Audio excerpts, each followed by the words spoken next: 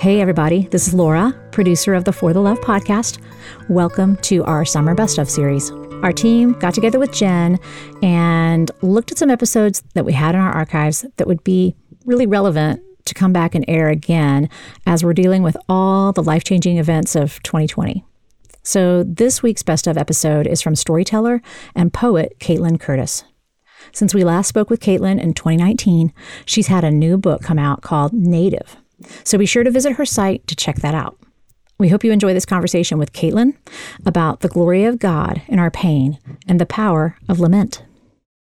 Hey guys, Jen Hatmaker here, your very, very happy hostess of the For the Love podcast. Welcome to the show today. Really glad you're here. We are in the middle of a series that is so fascinating to me. It's called For the Love of Faith Groundbreakers. And we are talking to some of the leading voices out there who are asking really important questions and pushing on traditions and forcing us to sort of consider new perspectives. And they're doing it with courage and grace and grit. And I am learning so much from my guests in this series, not at all excluding today's guest. So you may or may not know my guest today. And if not, I am so excited to introduce you to her because she is someone I really want all of you to be paying attention to. She brings such an important perspective to the table right now that literally every one of us needs to be listening to. So my guest today is Caitlin Curtis. So Caitlin is a Native American Christian author and speaker. She is an enrolled member of the Potawatomi Citizen Band and someone who grew up sort of in traditional evangelical faith. And so Caitlin writes on the intersection of indigenous spirituality and faith in everyday life and the church. I mean, it is a powerful perspective, and she is a beautiful writer and an amazing leader. Caitlin travels all around the country speaking about faith and justice within the church, specifically as it relates to indigenous people. And so in 2018, she was actually featured in a documentary with CBS called Race, Religion, and Resistance. And she was speaking on the dangers of colonized Christianity. I mean, she's going hard, you guys.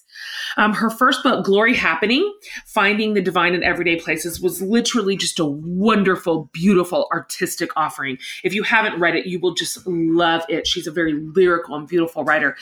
She's actually in the middle of writing her second book, which we're going to talk about on the show today. And so on top of all this goodness, all this amazing leadership, she's also a mom to two boys, fabulous partner to her husband, Travis, a tried and true coffee drinker. And I'm so happy she is on my radar. I was introduced to Caitlin's work about maybe a year and a half ago on Twitter, of all the places, and began listening to her powerful story and her powerful perspective and her very courageous leadership inside the church. And I am telling you, I have learned a lot from her. You are too. Wait till you hear this interview. She really dials into some concepts that have the potential to just remain invisible or dormant for those of us in the majority culture. And so I can't wait for you to listen to our conversation. I think it's going to intrigue you. I think it's going to inspire you. I think it's really going to make you think. And she is just a delightful and a warm and a wonderful human being. And so with that, you guys, I'm very pleased to share my conversation with the smart and the talented and the fierce Caitlin Curtis.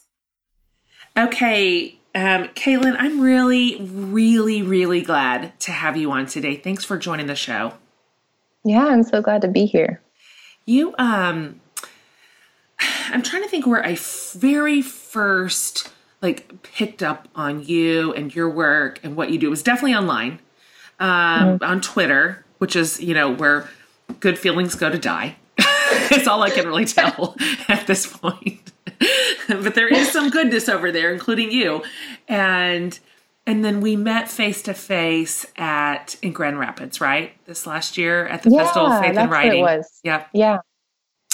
And so it's been interesting to watch you just since then, even just catch so much traction in your work and in your ministry and in your leadership, and to begin watching all these other people discover who you are and start sort of following your lead. Has this been kind of an exciting time for you?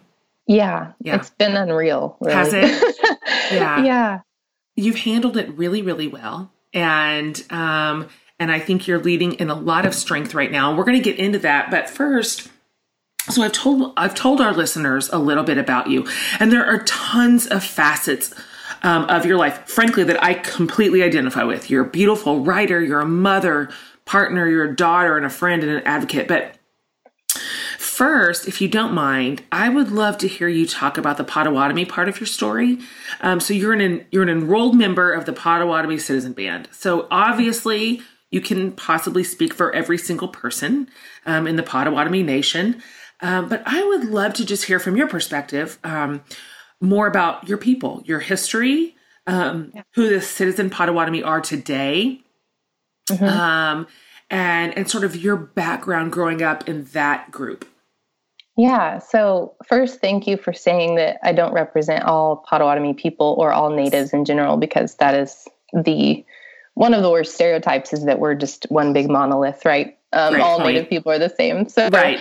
So my story, I was born in Ada, Oklahoma. And so I grew up in Oklahoma and also in New Mexico. My dad worked for the Bureau of Indian Affairs. So he was a police officer hired to basically police other natives, is what the BIA does. And so it's not always great. But that's what he did. And so growing up in Oklahoma, the Potawatomi Citizen Band is in Shawnee, Oklahoma. That's our headquarters. Sis, I went to college there, right? Yes. Yes, Oklahoma Baptist. I connected it. And yes. Yeah, so I know exactly where you went. Yeah. So Shawnee is where our tribe is. And so, we've grown a lot in the last few years. We have a lot more resources. We have our own language program where Justin Neely is someone who teaches the Potawatomi language that I've been learning from. So just doing, with what we have in Oklahoma, which to some people is not a lot, but some people it is a lot, is just trying to connect us back to who we are. So the Potawatomi are originally from the Great Lakes region of the United States. And so there's still... So we have a few different bands or groups. And so there's still Potawatomi in the Great Lakes. Like in Michigan, when we were there for the Festival of Faith and Writing, I was able to spend some time with some of the Potawatomi people there, which was really meaningful for me. It's the first time I got to go and see the water and to see this place where my people are from. And that was your first time last year? Yeah. Oh, that's great. And so I was able to go to the water and just be there and listen and remember. And so some of the Potawatomi, we had our own forced removal. So, the Cherokee Trail of Tears is a forced removal. The Potawatomi people have the Trail of Death. And so some of our ancestors were forced out and down into Kansas. And so that was a forced removal so we have a prairie band also. And now then some of the people ended up going to Oklahoma, and that's where my ancestors are. And so that's where my family, is from. And, the effects of assimilation and of erasure are very real still. And I think that all Indigenous people are striving to return and ask what it means to know who we come from and know our ancestors, right? But for some of us, it's just that constant, asking, what are the effects of assimilation? What are the things that have been taken from us, and how do we gain those things back again? And so for me, that has been learning my tribe's stories, learning that we have a language. Yeah. I didn't even know that growing up. And so really, wow. And so, understanding and learning all these things for myself and now being able to teach it to my own children has been really meaningful for me. So you describe yourself as a Christian mystic. So sometimes in evangelical circles, of course, the term mystic is like woo-woo, what the heck, what's going on here? Does that mean magic? Is it like sorcery? There's not a real clear understanding around that term. It has more of a negative connotation probably. And so will you deconstruct the term mystic with us? And what it actually means, and explain it in terms of this is what you believe about God, and this is what you believe about your role in the world, and this is how this informs how I live out my faith. Yeah. So the term mystic can actually be problematic on a lot of levels. So of course you have the evangelicals who are terrified of it and terrified, dark magic and sure. witchcraft. And then sure. The other side of it is kind of this new age hippie idea of we're Christian mystics, but we're going to basically appropriate other cultures and call it being a mystic. And I find that that's also really problematic because you're erasing cultures who, if you want to say, are mystic in nature. Cultures that, to me, being indigenous means that, we are seeing sacredness in everything, in every creature, in every part of the planet, in every person, right? We're seeing the sacred nature of God. And, that has also been co-opted by hippie culture and by New Age, but also in Christian mysticism. I think that there is a danger of that. And so I think that we have to be really careful. For me, I haven't even used the phrase as much lately because of that problematic side of it, right? And so, the very nature of being indigenous is to you're in that space of trying to bear witness to the sacredness of the Creator and of this world. And so, but on the other hand, I've learned so much from Christian mystic thought. Reading Richard Rohr and learning about Franciscan theology was one of the first times as a Native woman that I saw myself reflected in something of Christianity, because growing up Baptist, there's nothing about the earth, meaning anything. It's just, like there's nothing. You're subduing it. That's all you need to do. That's exactly right. And so to find even a vein of Christianity that is willing to say, no, the creatures of the earth matter and they have a voice. And so that was meaningful for me. And I think gave me hope that, that I can find my place. And that may mean that I, don't use the term mystic at all in the future. It may mean that I use it, but I, have this conversation with it, trying to make sense of how it can be problematic on both sides. Right. It's a complicated thing. And just as identity conversations are complicated and what language do we use? I believe that all people are wired to be mystics. I believe all people are wired to be poets and artists, and in whatever way that comes out of us, that we are all looking for God and we're all looking for sacredness, and that it is always available to us. It's always like on that other side of the veil sort of idea. Right. And we are always being invited in. And in the spirit of that, I think that all people and all creatures, we're all entering into that sacred space constantly.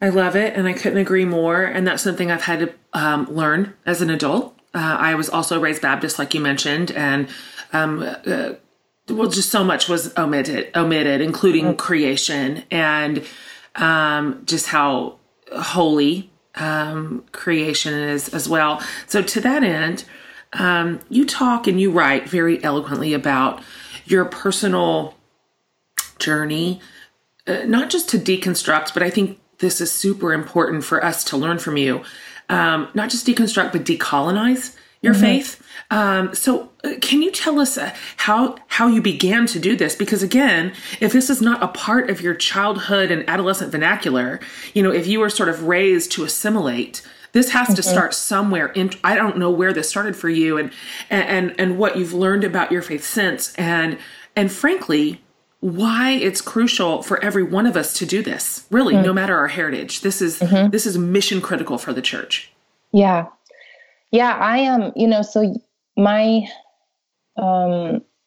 faith in high school and through early college was just unwavering. You don't ask questions. I was the poster child of the purity movement. I was a worship leader. I did it all. And that meant that I trusted every leader and I didn't ask any questions. And, I remember the first time I went to a world lit class in college, and we were talking about a story from the Bible, and someone was like, this story is ridiculous. And God is stupid. Like, why would God do this? And I remember I like went home that day to my husband and I was like clutching my Bible, just like crying because I thought I was going to go and like teach everyone something, you know? Sure. And, of course. I didn't. And so that was the first chip, I think, of realizing that. And for me, deconstruction came first, and then it led to this decolonizing work. And for me, of course, that came with beginning to learn who I am as a Potawatomi woman and asking those questions I never asked when I was younger, because I didn't know I could ask them. Right. Of course. And so, you know, in America, we can't ever go back to what once was before we were colonized. You know, we have conversations about like reparations. How do we return the land? How do we do these things? I don't know the answer to that, but I do know that every day, any person can do any small thing or large thing to help break down systems of colonization. You know, and on a large scale, let's talk about in the church our missions frameworks and how they are actually colonizing people all over the world. And, you know, let's be honest about that. On a smaller level, let's make sure that our kids' libraries are diverse and have different stories in them. On another level, let's make sure that we're not repeating toxic stereotypes toward Native people. You know, things like that. In my mind, it's all, it's the work of everybody, and it is possible to do these tiny things that they matter. They really do matter. And if we're parents, you know, leading our children in a better way is the thing that's going to lead them to lead their children in a better way. And that's right. We have to know that that's possible, you know, and absolutely. So, yeah, it just, I think that I appreciate you saying that, because sometimes the gap, the work feels daunting. There's so far to go, but there really is an accrued effect of measures, both big and small, certainly on our own minds and souls, but definitely generation to generation, that it really does build. And so you mentioned parenting. You have 2 boys. So personally, like if we can sort of zero in on your family, how are you raising your boys? How are you helping them learn about their heritage and celebrate it? How are, even underneath that, how are you equipping them to become critical thinkers who recognize the diversity of their own heritage and can take their rightful places in society, and teaching them about God and faith and their role in the world? I have to imagine it looks pretty differently than the way faith was handed to you as a kid, right? Yeah. You know, I find that our children are so much more ready to think critically and to engage the hard things of the world than we think they are. I agree. They're so beautifully resilient. You know, I can have one conversation with my kids about being Native or being Potawatomi or racial reconciliation conversation, something about justice, and they will, in their own way and in their own time and in their own beauty, will take it to whatever next level they need to. Like they will do it on their own. You know, they're coming home from Black History Month, and they're talking about Ruby Bridges, and you know, and they know. Like my 7-year-old knows that the world is hurting. Yes. And that he has an important role to play in it. And we have, you know, we're having conversations about privilege because, you know, I'm mixed, I'm white and Native, and my boys, you know, they're white and Native. And so we have white skin. We need to know what that privilege means, but we need to know that we have to step into our story as Indigenous people as well. And so holding all of those intersectional conversations is hard, but they get it. They really do. And a Native friend of mine reminded me that in Anishinaabe, in our Native culture, we believe that children are closest to God because they're fresh from God. They're the freshest from God, right?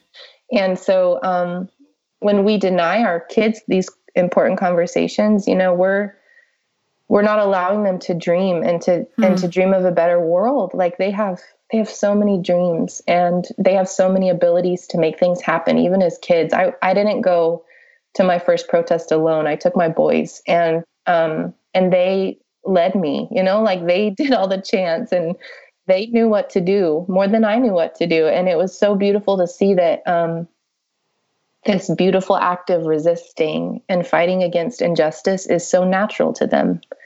They know it in their bones. And that gives me so much hope for the future because I can hand them a little and they'll know exactly what to do with it.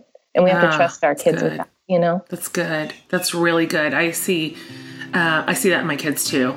I'm really, really hopeful for their generation.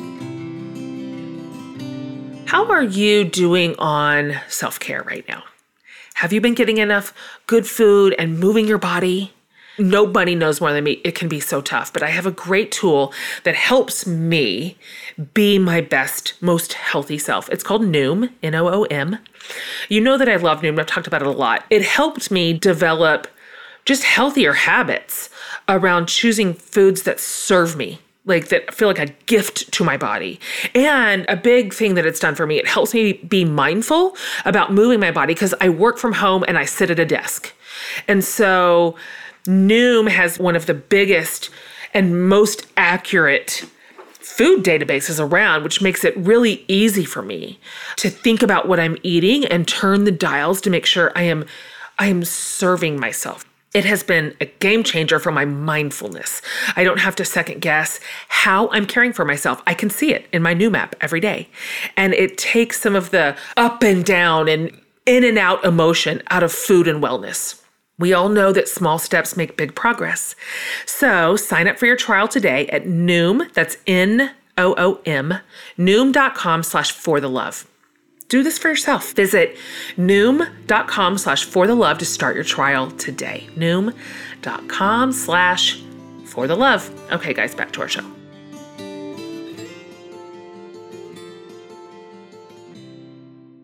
How do we create systems of thought or of faith, of culture that don't just lift up, but help center people who have been or are currently being oppressed?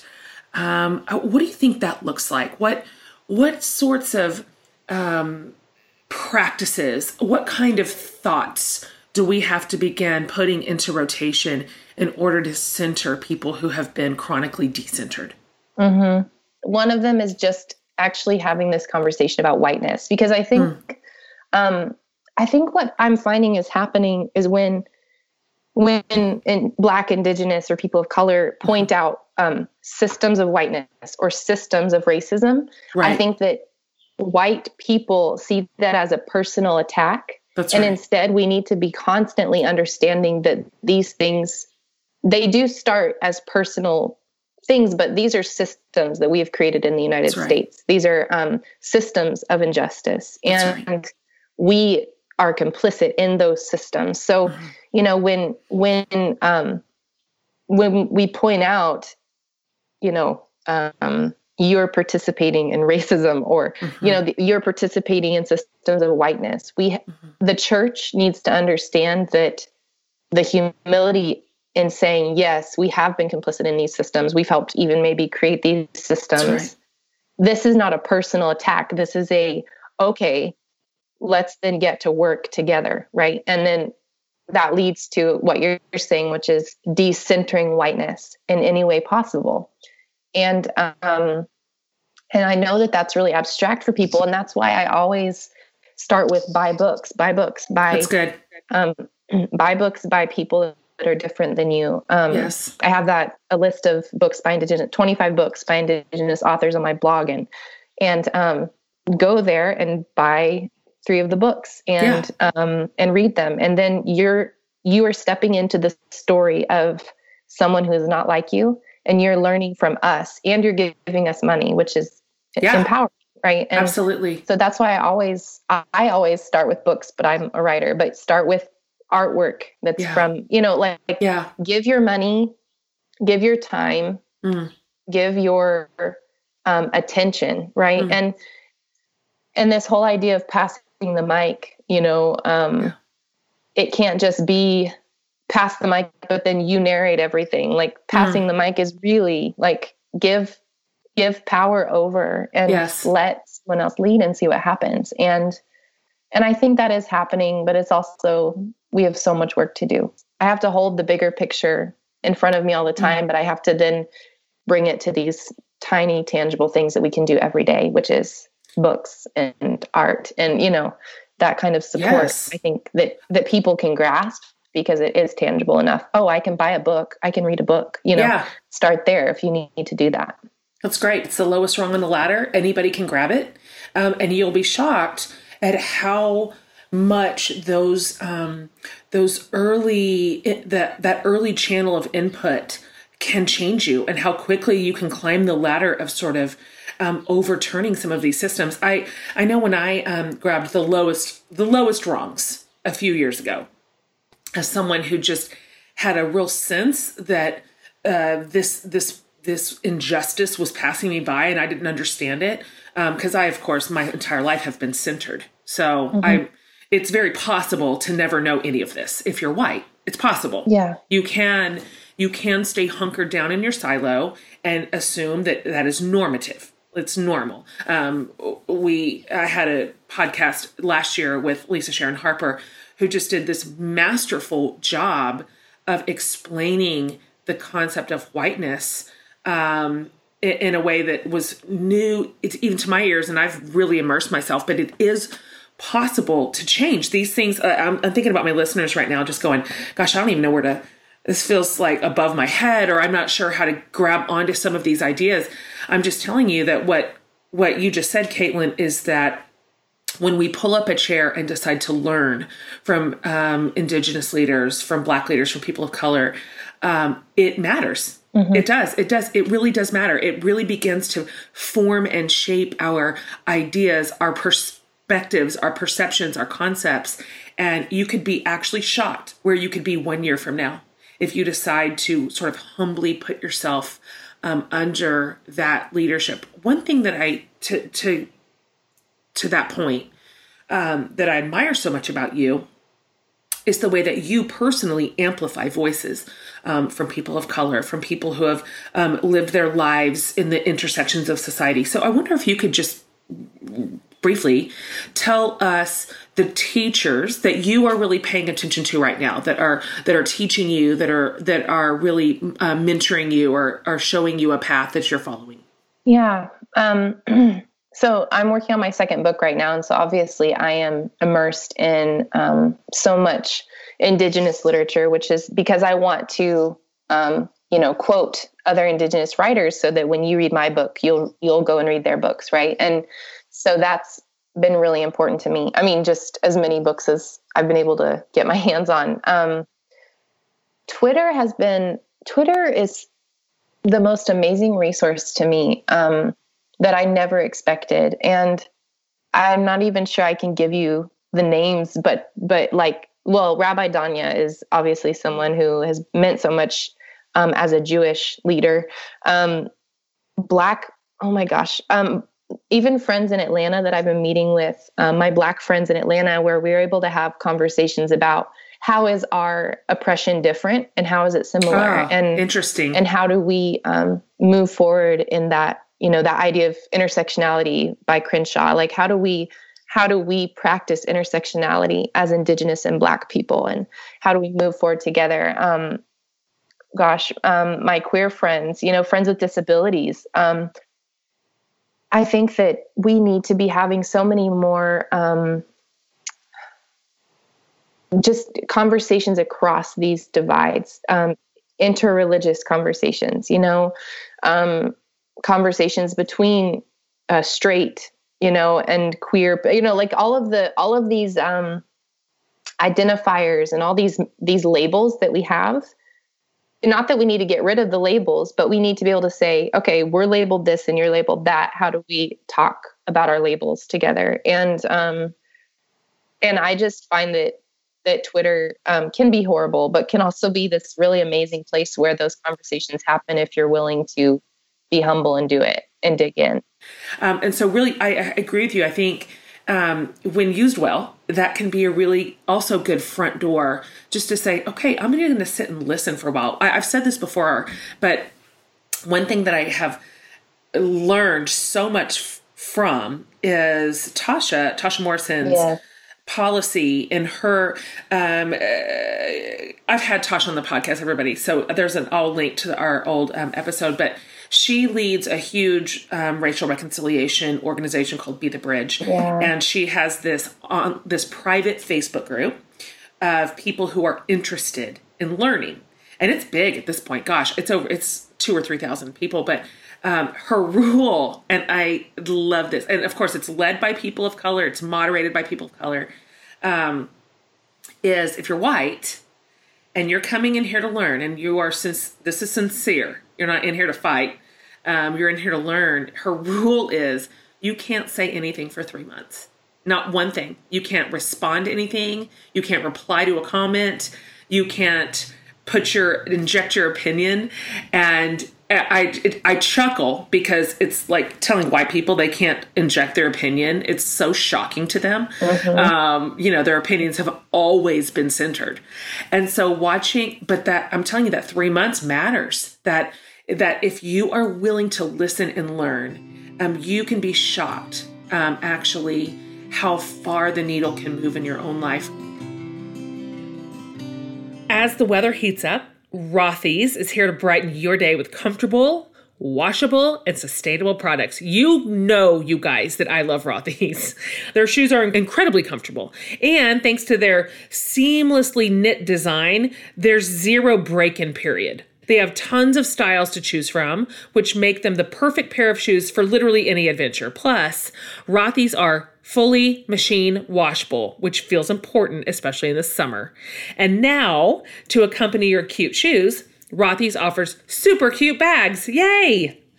As a company, Rothy's is incredible, by the way. They've kept over 50 million single-use plastic bottles out of landfills and transformed them into their signature thread, which is what they use to knit into all these beautiful, sustainable products. I mean, come on. So check out all the amazing shoes and bags available right now at rothys.com/forthelove. I'll spell that. It's Rothys, ROTHYS.com/forthelove. Style and sustainability meet to create, I promise, your new favorites. So head to rothys.com/forthelove today. Okay, back to our show.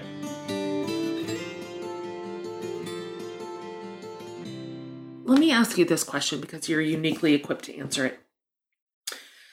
What would you say to Indigenous people, to Black folks, to people of color they're tired, frankly, they're mad, angry. They're tired of being angry, for having to raise their voices every single day, just for justice, just for equality. And they are weary. Mm-hmm. What would you say? What would you say to them? Something I've learned from Austin Channing Brown has been that it's okay to be angry, because I grew up not knowing what anger was. I never allowed myself to feel angry about things. I just kind of, went with the flow of everything and said it was fine. I felt emotions like sadness and empathy, but I've never allowed myself really to be angry or to grieve that kind of way. And it has been so freeing, especially within the church, to be angry, to go to church mad every week has been so good for me. Yes. And I would say,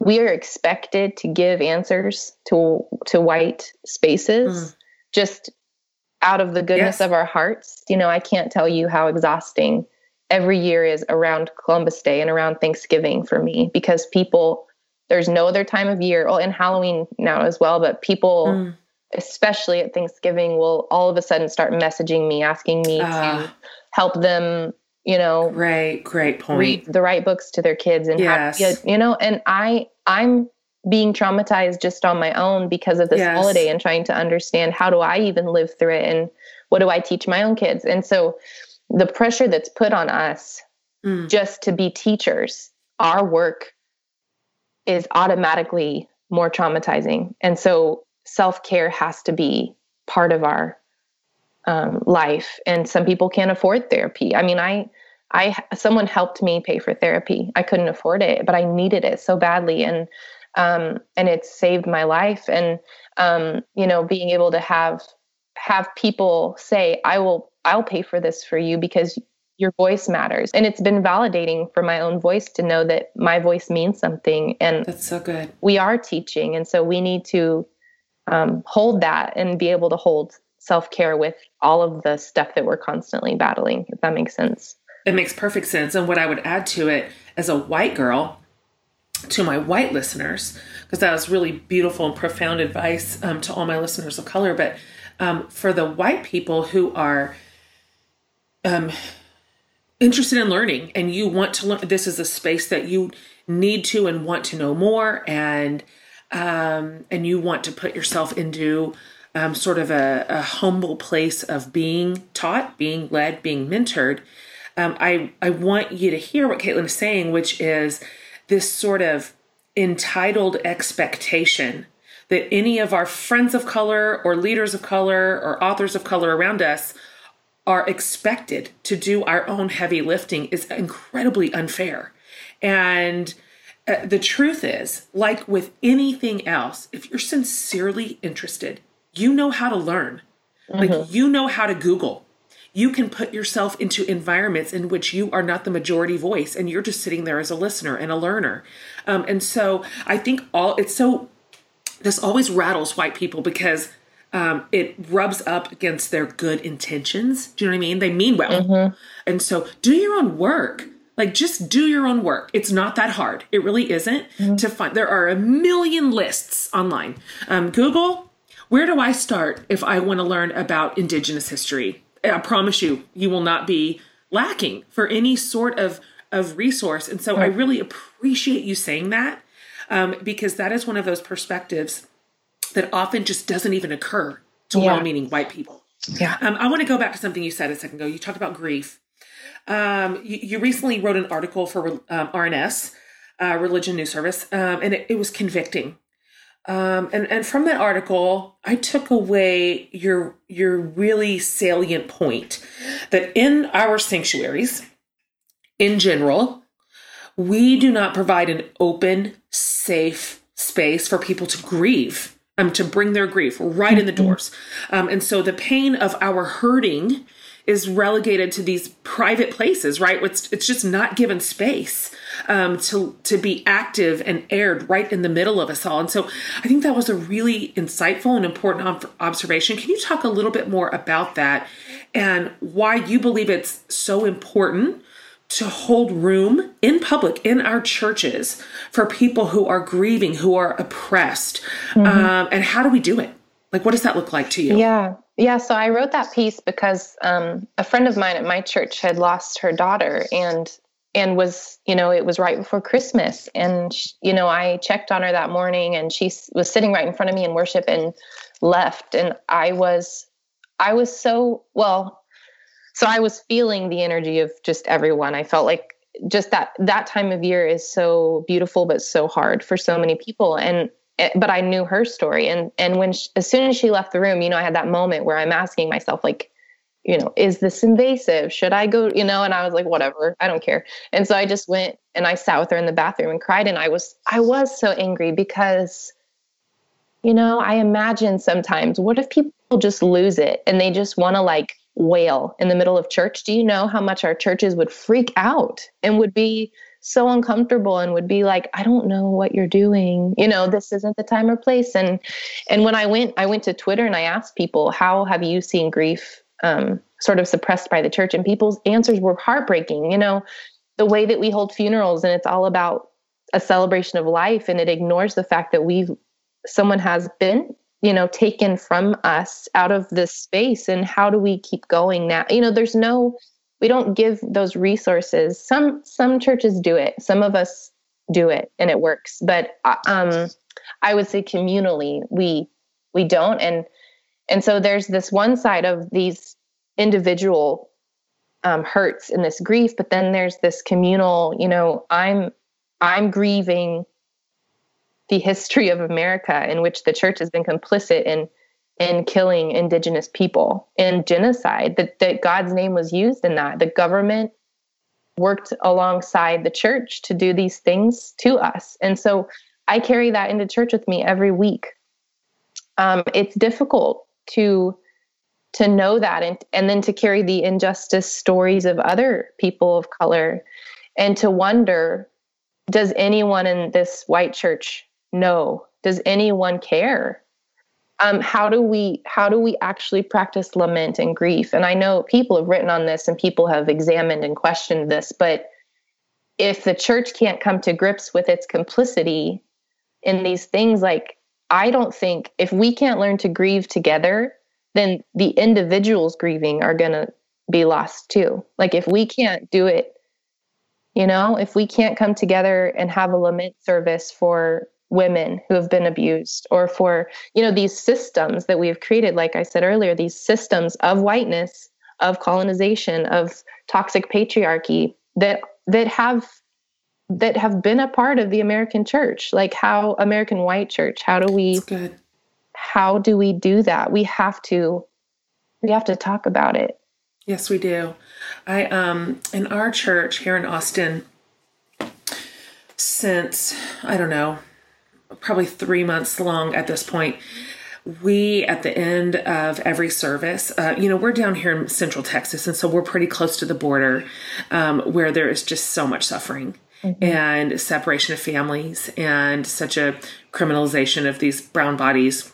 And at the end of every service, and we're down there right now a lot, this is where we're focusing our energy, we read out loud right before communion letters that people, teenagers and young adults, have written in the detainment camps. And they've written these prayers. We went down and said, if you write a prayer out, we would love to read it in our church. And so we read their prayers in Spanish, and then we read them in English. And they're devastating. I mean, the whole sanctuary is just sobbing every time. And it's this grief, this shared grief, but it's interesting to watch sort of the Holy Spirit's power crack through those places of grief, not just joy, not just victory, not just celebration, not just, tra-la-la church at just business as usual, but like making a little bit of room for this lament, this absolute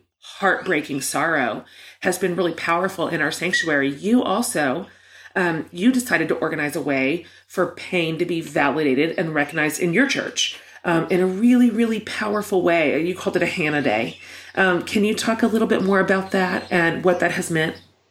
Yeah. So my friend Shelly actually had done this service before, and she organized it for women around Mother's Day. Women who, Mother's Day is one of those days at church where it's like, we're going to celebrate moms and motherhood. And then you have all these women who can't have children or who have lost children, and fathers too, who are just grieving and hurting. And you're here sitting in a service being happy and giving away flowers. And how hard is that, right? That's directly ignoring such a visceral pain. And so my friend Shelly wanted to lead this. And so I was kind of there for support and led worship and did some songs. And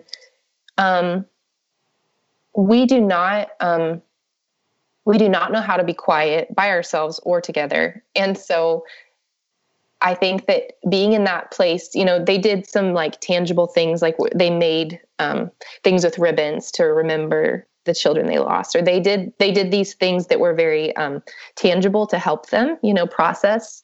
But for me, I have never lost a child. I've never miscarried. Just to sit there and just sit in quiet and be with them and play music if I need to, or just be quiet, or let someone talk to me if they need to.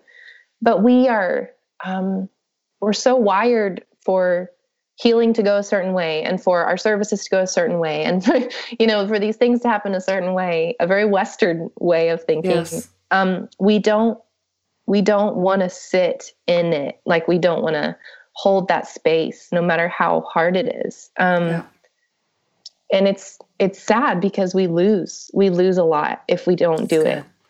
Yeah, I agree. I think that the depth that brings to our faith communities is really like irreplaceable piece of the whole story of God. You know, if you care about the Bible at all, there are enormous whole swatches of it that is nothing but grief, nothing but lament. I mean, words of lament, songs of lament, prayers of lament, sorrow, and they weren't precious about it. Like the people of God have never been self-conscious even about it, but rather this always seemed like something that God made so much like room and space for, the grief and sorrow of his people. And so I'm not sure when we decided that all of our expression of church or faith communities here in America had to be shiny and all victory and all happy, but that's just half the story at best. Yeah. I mean, at best. Right. And when we focus on this individualistic faith, even individualistic sin, individualistic salvation, we are missing that communal aspect. Like after I wrote that piece, a woman whose family survived the Holocaust, a woman emailed me and said, your story means something to me. Your story as an Indigenous woman and the genocide of your people means something to me as a Jewish woman with family members who survived the Holocaust. And like to read those stories and then have that solidarity with someone else, like imagine if our churches, you know, if we looked at each other and said, I see the communal pain of your people and I also see your resilience, but you can't always see the resilience unless you see what you came out of. And if we just actually practiced that, how different everything would be. And then we would decolonize because we would see very quickly what we've done. One of the best things I have ever done for myself is going to therapy. I'm in it now. It has revolutionized the way I think about myself, my place in the world, and my relationships. And listen, you can learn about yourself and transform your life with BetterHelp counseling. So with BetterHelp, you can connect with a licensed professional counselor in a safe and private online environment. You can start communicating with your counselor within 24 hours via text or chat or phone or video. And if it's not a great fit, you can change counselors at no additional cost. And listen, you aren't alone here. So many people have been using BetterHelp that they are recruiting additional counselors in all 50 states.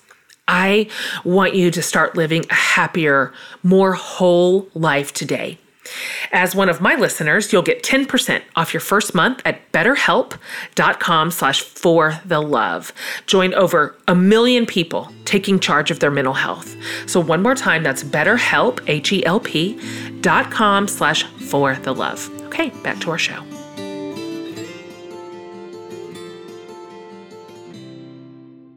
Your book, Glory Happening, which you're such a good, gifted writer. It's just, really, really beautiful reading, everybody. Like you just sort of get lost in your words and inside the pages. You're a writer's writer.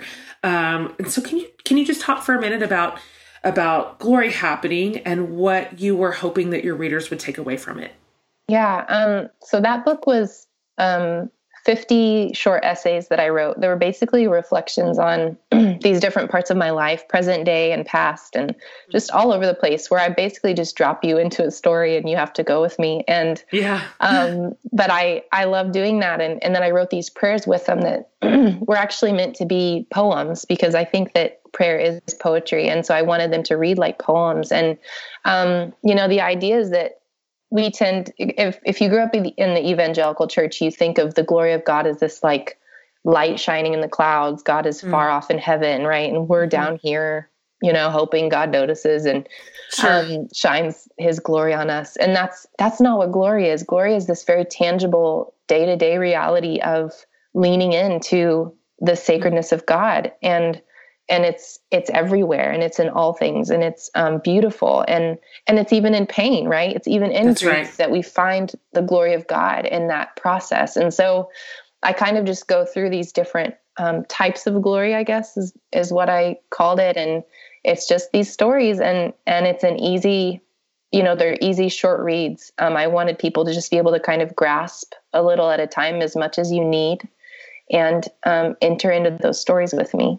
So it's so great. And you mentioned you are writing book number 2. Congratulations. Can you just give us the quickest, here's the 30,000 foot view. This is what I'm writing about. Yeah, so I'm telling my story as a Potawatomi woman, and also this idea of, how do we all return back to the pure childlike place of God where we are truly known, not even past identity. How do we enter into that kind of naked place, right, with God, the pure place of knowing and being known? So it's that, but through my story. That's so great. Does it have a title? Right now, the working title is Native: The Origins of God, the Origins of Us. Nice. When's it coming out? I think it comes out next summer with Brazos Press. Atta girl. How much longer do you have to write on it? Ask the writer to a writer. It's due in April, so I'm making good time. So we'll see. How nice for you. How nice for you. I have one due March 31st, and I keep doing the book math. Do you do book math? Like, okay, how many words do I have left, and how many weeks do I have, and how does that break down day by day? And I'm like, oh dang. Oh no, I need to cut a chapter out. It's real. It's so real. Okay, so we are asking everybody in the faith series these questions. Here's the first one, just top of your head. So if you could just pick any faith hero to sit down over like your favorite dinner with, who would you pick? I grew up loving Sojourner Truth, so I think that would be really wonderful. Oh, that's good. That's a great answer. Yeah. Can you imagine? Can you even imagine? I can't even imagine. It would be amazing. What about this? Do you either have this could be from a big pool, either a verse or a spiritual idea or a quote or sort of a mantra that would capture maybe the core essence of your faith? There's this phrase in Potawatomi. It's the phrase for good morning. It's Minowabin. And Minowabin. And in Potawatomi, our words are verbs, like our nouns are active, right? And so Minowabin literally is that time when the sun rises and its light shines. And it's saying it's good that happens. And I think that that's been everything for me, that it is good when light shines on us. It is good when we bring things to the surface, when we're honest, when we are vulnerable, that it's good, that calling things into that space is a good thing. Learning and being humble is a good thing. And so that phrase, from the moment I learned it and understood it, has stuck with me and has been so important to me. You have to title at least some future book that. That is so profound. That is really profound and a beautiful word. I would love for that to make its way into like the general lexicon. That is a wonderful and a gorgeous concept. Like, I'm dead serious. I want to see that on something, a podcast. I don't care what you do, a book, something. That is a beautiful, beautiful umbrella. Okay. This is our last one. We ask every guest, every series, this question. You can answer this really however you want. If it's profoundly important or absurdly silly, it can be anything. And we've had all answers. But it's also from Barbara Brown Taylor, who you probably love. Also one of my great teachers to connect me back to earth and creation. So what is saving your life right now? My husband and I are watching Madam Secretary on Netflix, and it has given me a little hope in politics, just a little. But also the family dynamic on this show is beautiful. They have 3 teenage kids, and they just like really love each other. And it's just, our family's in one of those seasons where we're dreaming ahead. We're on, we're on the cusp of some new things. And so having that kind of, what will our life be like in 10 years or, that kind of thing. It's just one of those shows that allows us to dream and to think ahead. And I just really I just need that right now. My mom is watching Madam Secretary right now, and we can't get her to answer the phone. I mean, she's gone. So God, I can't wait. We'll see her again when the series is over, I suppose. But she is equally loving it. And I will just say, as somebody who's a click ahead of you as a parent, I love that you're dreaming forward. I love that you're thinking about your kids as teenagers, because it is just it's such a fun season of family. Yeah. And you're just going to love it. And when I was parenting where you're parenting right now, kind of in the elementary, earlier, younger portion of parenting, I just decided when I was your age and my kids were their age that I was going to the teenage years. I just decided I'm going to. That's going to be a really connected time in our family. That is something that I'm going to enjoy. My parents enjoyed having teenagers. They were into us. And so I always and I'm just telling you, you can tell your mind what to do. Right. And our kids drive us crazy, of course. Let's see. In the last 2 weeks, we've had one kid ineligible for his sport and another at Saturday school. So it's not like it's all going great, but you're happy. I mean, I still like them, you know, I'm still like, okay, wonderful. You can still live here. I love that. Yeah. So that makes my heart feel happy that you're looking ahead with like anticipation and excitement about your next 10 years, because you are absolutely going to love them. I want to tell you something. I'm going to say to you that I am very, very proud of the way that you are deeply stewarding your story, your heritage, and your voice right now. I think you're doing it with a great deal of courage, which is saying something these days, and grace, which is also saying something these days. Those are both in short supply. And so the fact that you are doing them well equally, and I find you leading with a lot of strength and clarity of conviction. I'm noticing the people around who are going, okay, this is a perspective that we've left out. Even as we've sort of been working on other places of intersection. Right. And so I am really proud of how well you are centering your story and your community.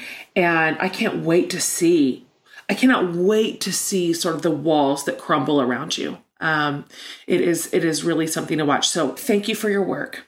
And thank you for stepping into it. And thank you for sort of being the lead blocker for so many people behind you. That is important work. And I think you're gifted for it. You're called to it. So well done, you. Thank you. You're welcome. So everybody, all of Caitlin's stuff, I'll have linked over on the podcast page at jenhatmaker.com. All of her book, her blog, all of her socials, everything that we talked about. We'll link up the article that we mentioned that she wrote. It'll all be there. So if you want more Caitlin, you got more Caitlin. And so anything else you want to just like say, this is where you can find me, or this is what you can do, or any of that? Just find me on Twitter, Yeah. That's where I'll be. That's your pulpit. It's your best pulpit. Yes. Okay, perfect. Thank you for being on the show today. Thank you. She's a good one, you guys. I'm so pleased to introduce her to so many of you today. I'm telling you, you're going to want to go over and follow her on her accounts, really start listening to what she has to say. I think she is just a really like fierce yet gentle teacher, one that every one of us can learn from and listen to. And I so sincerely hope you will. As mentioned, all her things will be linked over at jenhatmaker.com under the podcast tab, where you will also find the entire transcript of our conversation, bonus pictures, links, all the stuff. Amanda builds that out for you week after week, just as a service to you, as a tool and a resource for you. And so thank you for listening. Thank you for keeping your mind open. Thank you for being such like just a really great community who is able to hold tension, able to hear another perspective, able to ask hard questions and stay in hard places with one another. I'm always very, very proud of this listening community. And to that end, thank you guys for subscribing. We have so many subscribers. Thank you for rating and reviewing this little podcast. It's done such wonders for us. And when you like an interview, share it. That is fabulous. Just throw it around on your socials, on Insta or Facebook or Twitter, and share the interviews that you love with your people, that conversations that you really want them to hear. And we do the heavy lifting for you. You're like, hey, tra-la-la, here, maybe just listen in on this conversation. And so we're happy to be a partner with you as you advance conversations in your own community. So much more to come in this amazing series. We've extended it because we had too many fabulous guests that we wanted to talk to. And so this series is a little bit longer than normal because it's just that good. So come back next week. More important and interesting conversations ahead. We're not afraid. We're not afraid of any topic. We're not afraid of any conversation. We find a lot of healing and liberty inside courageous and vulnerable discussions with one another. So thanks for joining us, you guys, and see you next week. you.